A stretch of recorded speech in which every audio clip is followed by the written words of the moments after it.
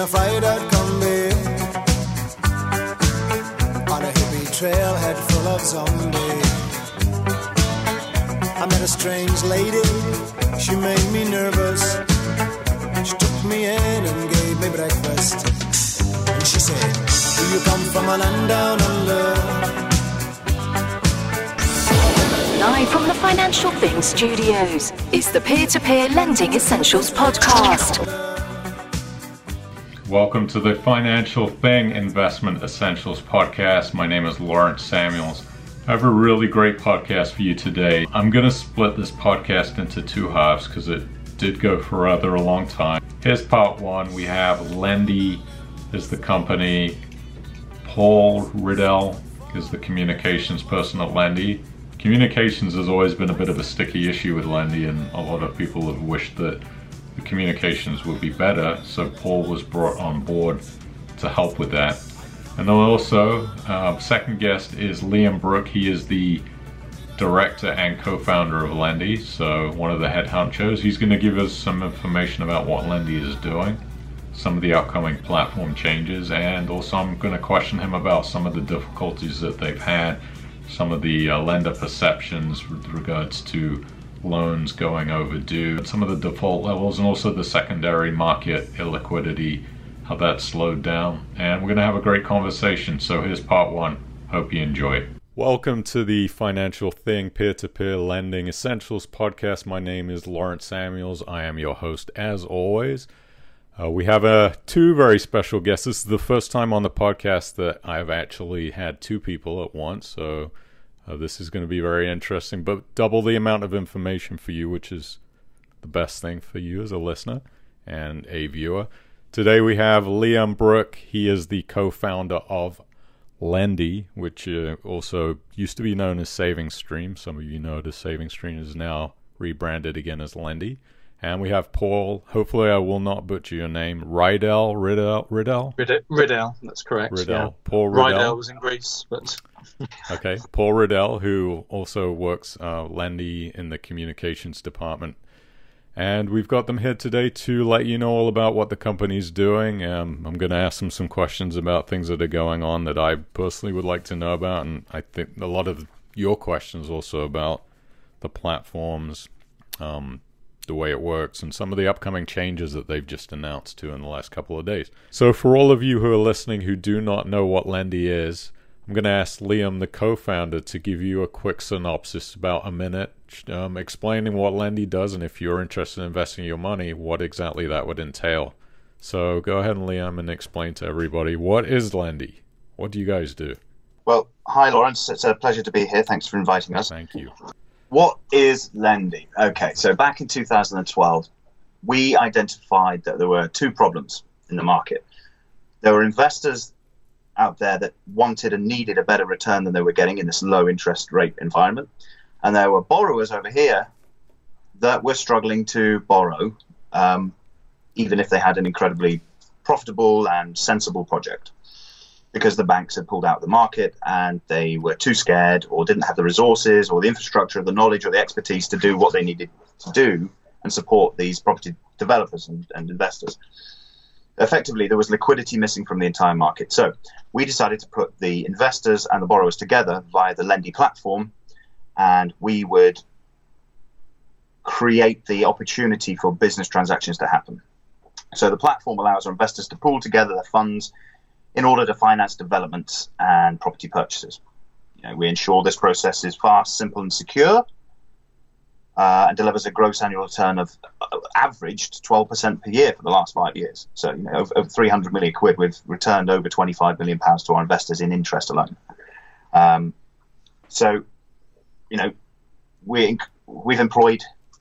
We've grown incredibly quickly, we've doubled our loan book in the last couple of years. We've doubled our investor numbers in the last 8 months, and we're looking to grow to be the largest and most profitable and capable business P2P platform in the market. We've got over 25 staff now with over 200 years of banking experience, and we've got solicitors, we've got lawyers, we've got accountants. We keep track of all of the loans, and we make sure that your money comes back in a fast, efficient, and safe manner. That was a good synopsis. Okay. I suppose it was quite investor focused, wasn't it? So from the borrower side, I guess, we've got all these people, borrowers, and they want to lend you the money, but they want a good return on it, and they want to invest in safe projects. So our expertise comes at writing a loan quickly, summarizing it, checking it, putting it into our investors nice and quickly, and getting their buy-in because they trust us because we've been doing this for 5 years and we know what we're doing. We've done over 300 million of loans so far. The largest loan we've ever done is £8 million in one go. We've got over £11 million in one building project, but the average loan is about £1 million and a half. Liam, we'll start with you. About what's your background? Where did you come from? Previous line of work before you started Lendy as a co-founder? So a brief background myself. I've got from leaving university, I went to Barclays Bank and joined their corporate graduate scheme back in 2005. Small business lending, so lending money to small high street little shops and little companies. I had about 300 small retail businesses as my customer base at that point, and then slowly over the years climbed the scale and the size of the businesses which I managed up until companies of 50 million plus turnover. After a few years of that, it was into property banking. So I thought property development banking was the way to go. And 2008, the end of the world, an opportunity in the Middle East came up to go and work for Al United Bank in Bahrain, where I spent a couple of years, had my son out there, had a lovely time, and then came back to the UK in 2010 and worked for a small investment company in Switzerland based in the UK, and in time started a business with my co-founder Tim, and we've been doing Lendy for 5 years now. Okay. And what about you, Paul? What's your background? Okay, hi Lawrence, nice to meet you online. Yes, I've got sort of 25 plus years in financial services, working for Canadian companies like Sunlight Financial, French companies like AXA Group, ran their marketing and communications for them, and also Swiss companies like Credit Suisse. Specialised in communications, PR very early on, and then broadened my role over the years to cover brand, marketing, customer, and you really get into the heart of businesses. What a business is about, what's the purpose of the business, to try and get that into the DNA of companies. So, 25 years plus, and my last role was as running the marketing for AXA Group, and I specialised in that in looking after the innovation program, which put me in touch with lots of fintechs in Silicon Valley and in London as well. So when the opportunity to join Lendy came up, small company, growing fast, etc., was a big appeal for me. Thanks for the background information. Now, quick question for both of you. We'll start with you. Liam, do you personally invest in peer-to-peer lending, crowdfunding, aside of what you put into your own company? Do you do any other company investing or not? Well, regardless of the fact that when we started the business back in 2005, we used our own capital to lend on the projects. So we started off the business lending against marine assets, which is why Lendy Cows Week has been such a great synergy for us. So we lent our initial capital against the assets and then sold them down onto the Saving Stream at the time, Saving Stream platform. So we recycled our own capital from day one. Now, over time, we've got to the stage where we've lent over 300 million now. I don't have sufficient capital to underwrite everything. So it came to a point where we did invest in our own platform. The FCA have decided that that's a negative thing, so we now don't invest in our own platform. But in terms of the industry, yes, I invest in another couple of platforms, but obviously not too much. I don't want to give them too much competition. My money, no. But no, we respect the industry as a whole, and obviously after doing very, very thorough, detailed due diligence, there are a couple of platforms out there that I think are capable and robust enough to look after my money in a very stringent and successful way. Yeah. Now, would you like to go out on a limb and share which companies you believe are robust? I wouldn't want to advise anyone. Just an opinion. Just an opinion. Just an opinion. Yeah, if you want to give an opinion. If not, you feel free. It's up to you. You know what? The UK system is very robust and trustworthy. And there are other platforms out there that I wouldn't invest in, but there are quite a few that are very thorough and very trustworthy. So I'm not going to say which one, so no chance. But the UK is probably the best place to put your money. I'll keep prodding you for a name until you just get sick of me asking you. Like, oh, whatever. Paul, what about you, sir? Do you invest outside of Lendy? Any other peer-to-peer companies or crowdfunding platforms for your own personal self? Like Liam, I do just a little bit. I've always invested since I was a young person, and so I've always had a small percent in P2P since it's been around. Again, I can't name them. Okay. We're not allowed to invest in our own platform. I probably would if we could, but we're not allowed. But it's certainly, you know, I certainly see it as an important part of a diversified investment portfolio to have some exposure. Yeah, I think that's a good thing, and it's nice to hear that the people running the companies are also not just investing in their own company, but also outside in the sector. A lot of the times I just call it spy money, because sometimes they're just spying on the other platforms, which is fine too. I mean, I would do it too. There is a degree of that, but yeah, you have to keep up on the competition, right? I mean, that's how they do it. They're doing it to you, believe me. Everyone that I've asked, I'm spying here and there. So, let's talk about non-UK residents briefly. Our good friends in America are always looking to invest in the UK peer-to-peer companies. Most of the time, they're not able to. With Lendy, can the U.S. Residents invest in Lendy? Or through Lendy, I should say. We are a global platform. There's something like 20% of our investors are overseas.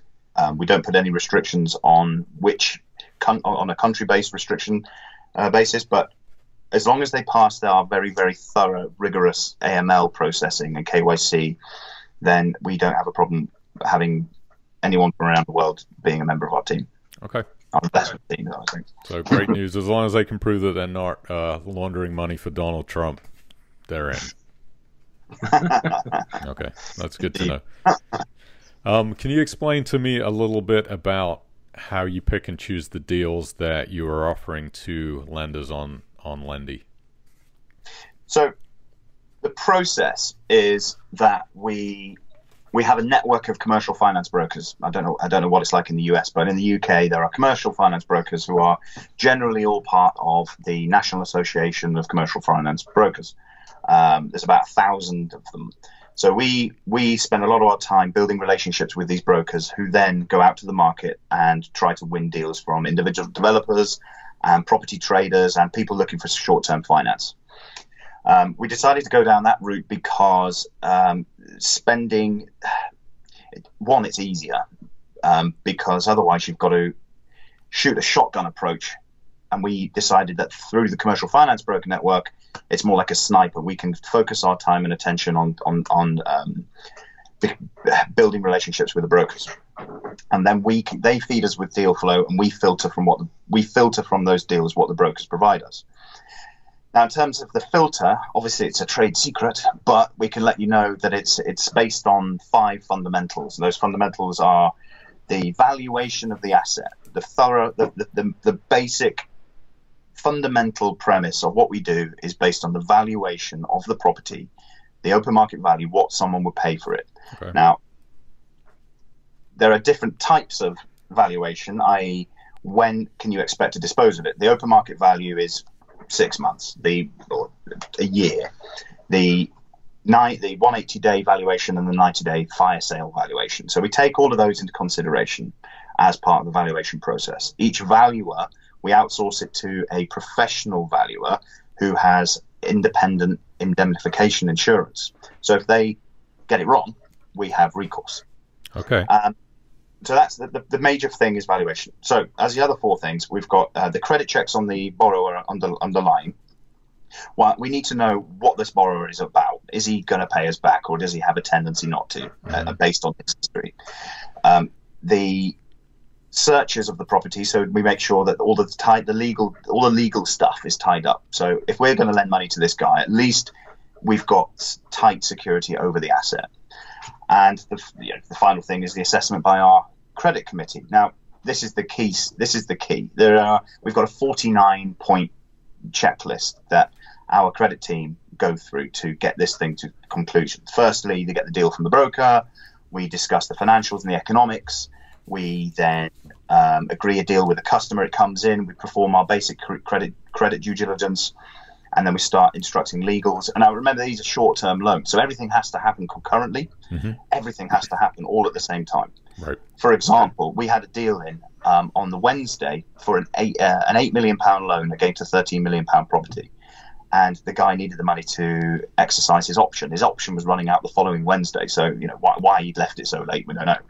But came in on the Wednesday. We'd managed to perform by the Monday more, if not more detailed, thorough credit checking and due diligence on this borrower and the property, had the valuation rewritten in our name, and raised £8 million from our 16,000 investors in 5 days. We managed to get this guy one of the world's biggest P2P loans within less than a week. Mm-hmm. So what we don't do during that process is skip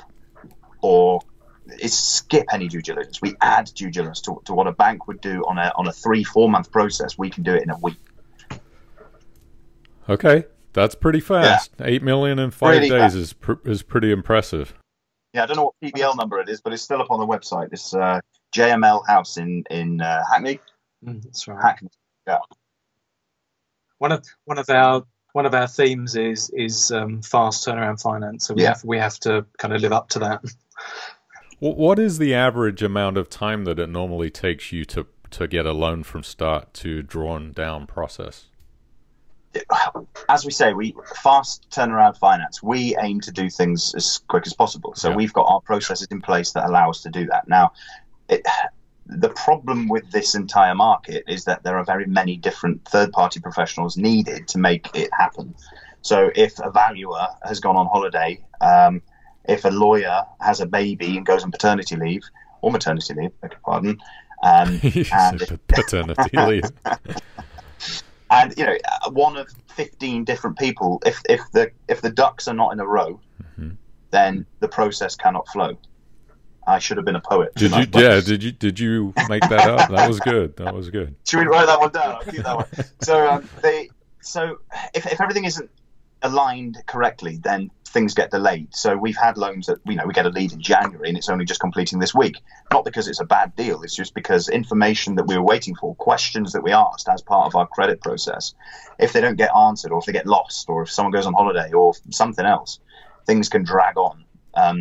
But actually, if our expertise is available, and the process and the systems are all available and driven towards making these loans happen super, super quick. So we're not the cheapest in the market by any stretch of the imagination. But what we are, we would consider ourselves as being one of the quickest. Yeah. Well, 5 days, 8 million is pretty quick. So that's impressive. What's the single largest investment that's been put into your platform from a lender's perspective?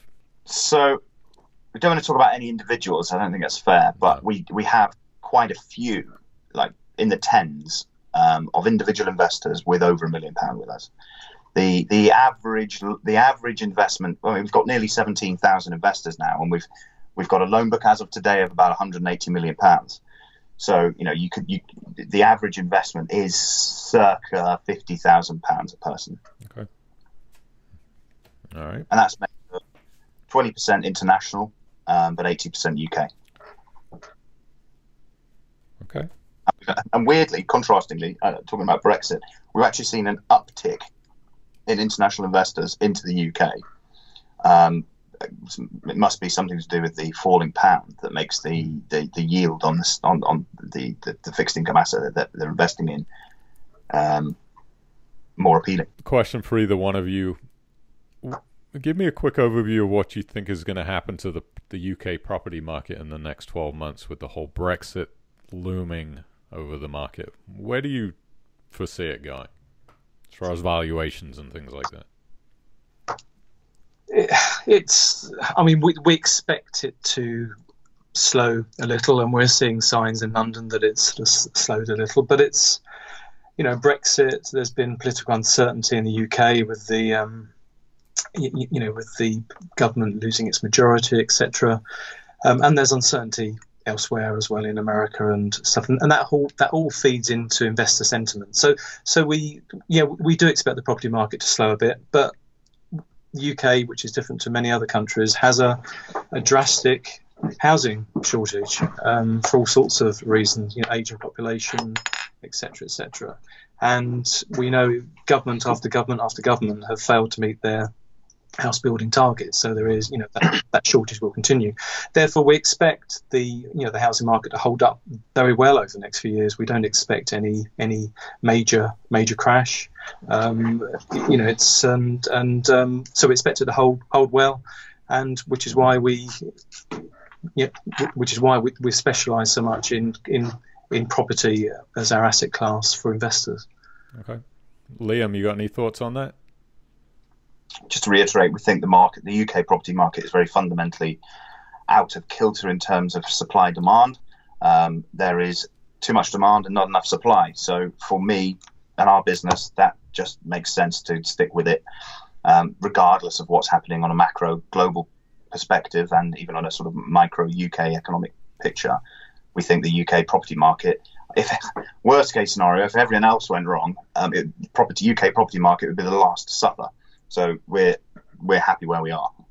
Okay. Let's talk about the secondary market, which has always been a major positive on Lendy. People have seen it as a way to be able to liquidate loans very easily. Things kind of change when you switch the requirement of having to have funds in the account to be able to buy loans, and the liquidity has obviously slowed down a lot. To the annoyance of lenders, which I understand lenders are always annoyed about something, so if it's not one thing, it's going to be another. It's very hard to keep us happy all the time. Let's talk about the secondary market. What is going on as far as making changes to increase the liquidity of the market to get things moving again since those changes?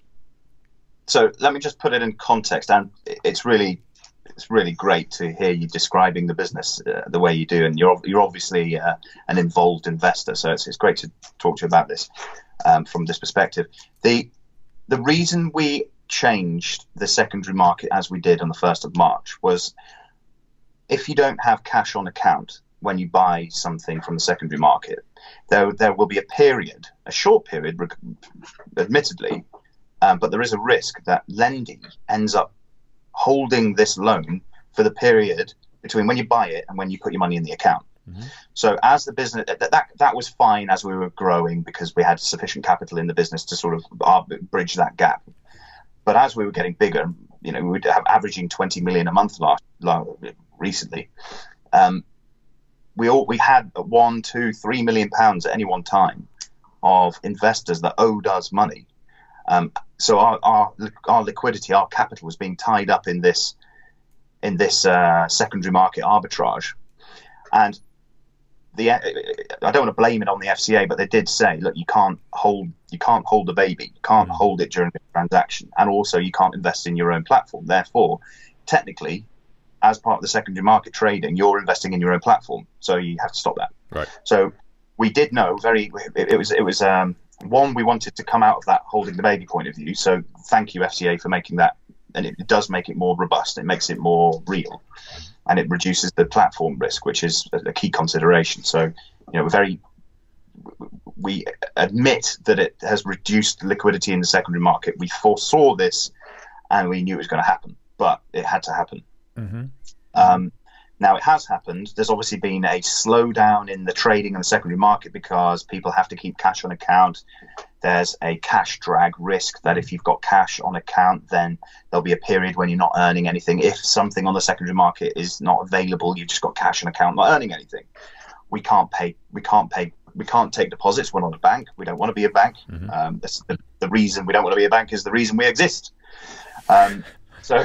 Makes sense. The purpose, so the purpose of removing the secondary market is less liquid because it would have been less. Let's go back. We've grown rapidly. There's lots of loan availability. perhaps we need some more investor numbers in order to keep up with the growth that we've been undergoing. So we are targeting our market and we're trying to improve the investor numbers generally in order to provide that secondary liquidity. Okay, and I think there is a fundamental point, really, because it is an art form to keep balance in peer-to-peer, to keep that balance. We've had a huge success this year with origination, certainly since I've been here since January, and investor numbers have grown. We've been averaging 30, it's been growing very, very fast. And one of the reasons I was brought in, not only to improve communications with existing investors and improve some of the marketing as well, but it was also to reach out to new investors and to explain what P2P is. I'm doing a lot with national newspapers to educate the readers about what P2P is, and reasons we're doing Lendy Cows Week. It's a big event for us, but one of the big attractions is its target market is a perfect fit for us, and it gives us another platform, another positive platform, to educate people about what P2P is, not just what Lendy is, but what P2P is, because it is an unknown for a lot of people. So we've got a lot more to do. A lot of education to go. Lendy Cows Week, we will be entertaining, looking after a lot of kind of guests out there, and if you're here, you're very welcome to come out and enjoy the fireworks and everything with us. But it gives us, it is another platform to help grow this business and to help build that kind of P2P kind of program for us. Yeah, and I will say, Paul, when you were introduced as the communications person at Lendy, a lot of the people were very, very happy, because that was one of the biggest complaints about the lack of communication. Some people were frustrated about that. So you kind of flew in, you were like the holy grail of communication, which was nice. Everybody was really happy about that. Let me ask you a question about the communicative efforts. The communication has been a lot better recently, I've noticed, since you've been brought on to help with that. Is that a challenge? I mean, so you said 16,000 investors. I can only imagine people emailing you, asking questions about what's going on all the time. You just got all this communication going on. How do you handle something like that? Is something you're handling on your own, or do you have help with that? We have a small team, and so I do have support. I think it is the challenge. Probably one of my biggest mistakes was putting my name and personal email onto one of the forums. But in many ways I'm pleased I did that, because I think we are a human business. We're run by humans. We make mistakes sometimes, and I'm very happy to put my hands up on behalf of the company and admit when we made mistakes, because I think only then can you improve what you do. And it's a new sector. It's a company that's still only really 4.5 years old, so it's learning all the time. And even though customers of any company can be frustrating from time to time, whether you're a retailer or an online sort of investment company, investment platform, you learn so much from your customers, and we learn an awful lot from our customers who are on the forum. I learn a lot through all the emails and messages, and I get through WhatsApp, email, to my LinkedIn account, everywhere. So managing where some of the communications come from can be a challenge, and occasionally I do miss things, but it is important for the company. Communications, customer service, etc., are fundamental to our kind of DNA. And can I just jump in there and just explain a little bit of history about why we maybe left communications and customer service unattended for a while? Because obviously, as it started out, this business as an entrepreneurial business with Tim and I on our own doing this without any support, we were able to offer massive, fantastic rates of return back to investors, because the overheads that we had were very minimal, and we wanted to maintain that as long as possible in order to pass back as much return to the investors as we possibly could. And we said to them very, very early on, look, we'll have an email support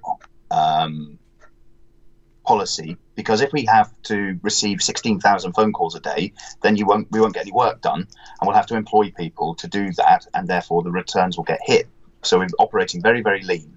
And unfortunately, to build the business, customer service and communications came an unfortunate and regrettable second place to building the business and getting it going.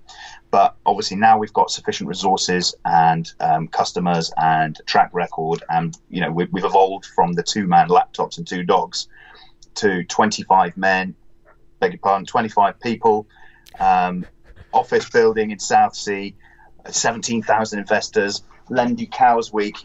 We've realised we're on the cusp of something great, and we've moved and transitioned. We're in the period of transition from the entrepreneurial to the corporate. So Paul, thank goodness he's come on board to take this off from us and to lead it and to actually give something back to the investors who have helped us get this far. So, pat on the back, Paul. Yep. Welcome on board. You can take the flak and get off the street.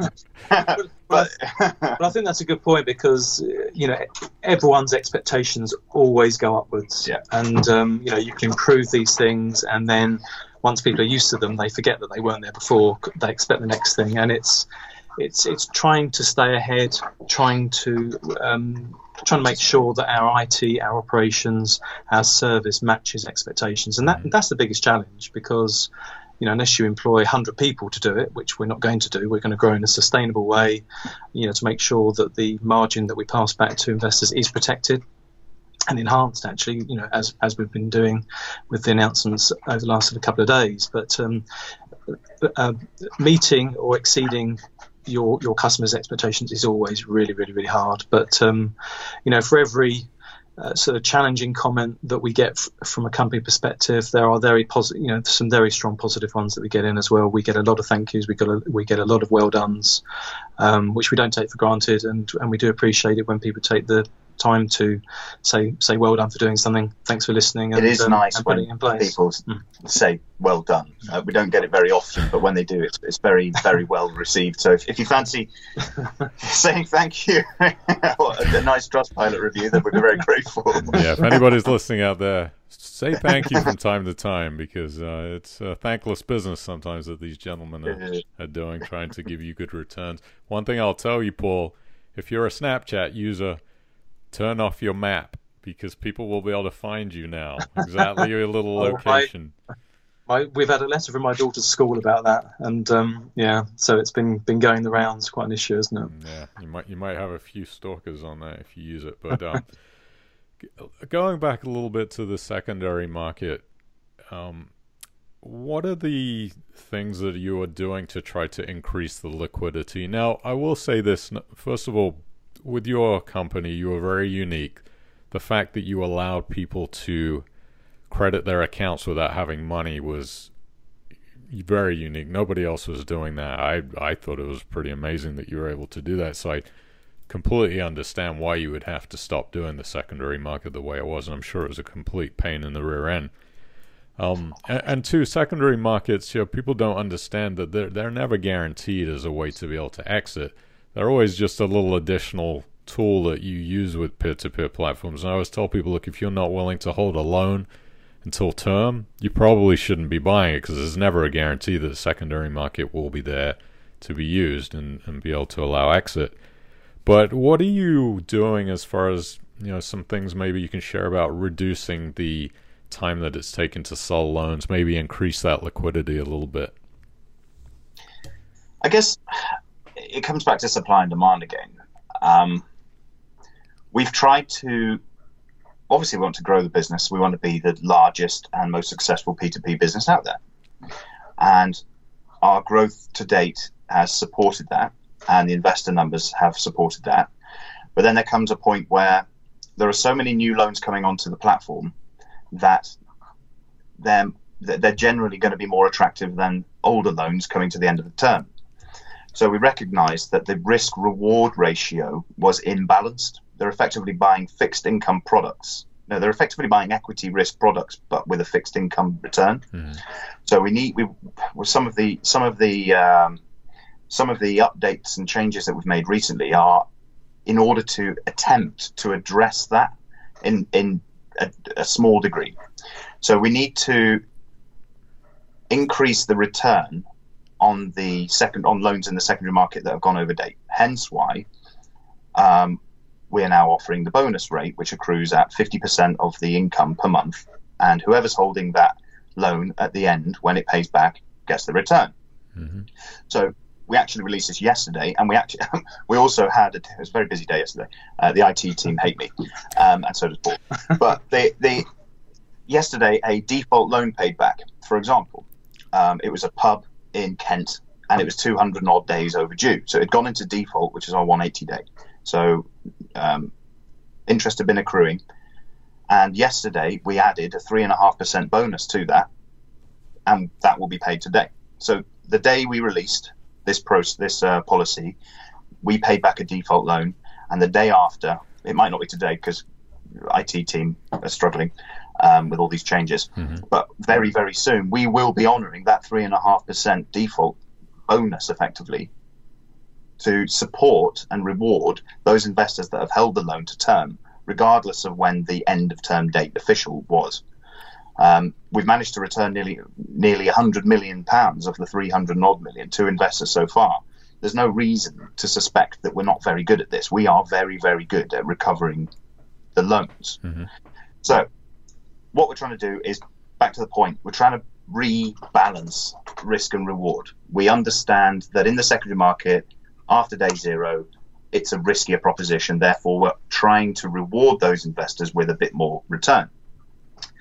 So that should encourage people to hold to term or to increase liquidity in the secondary market. So people will people should buy further down because the return is higher. And as proved yesterday, we're able to return the funds to them. What else are we doing?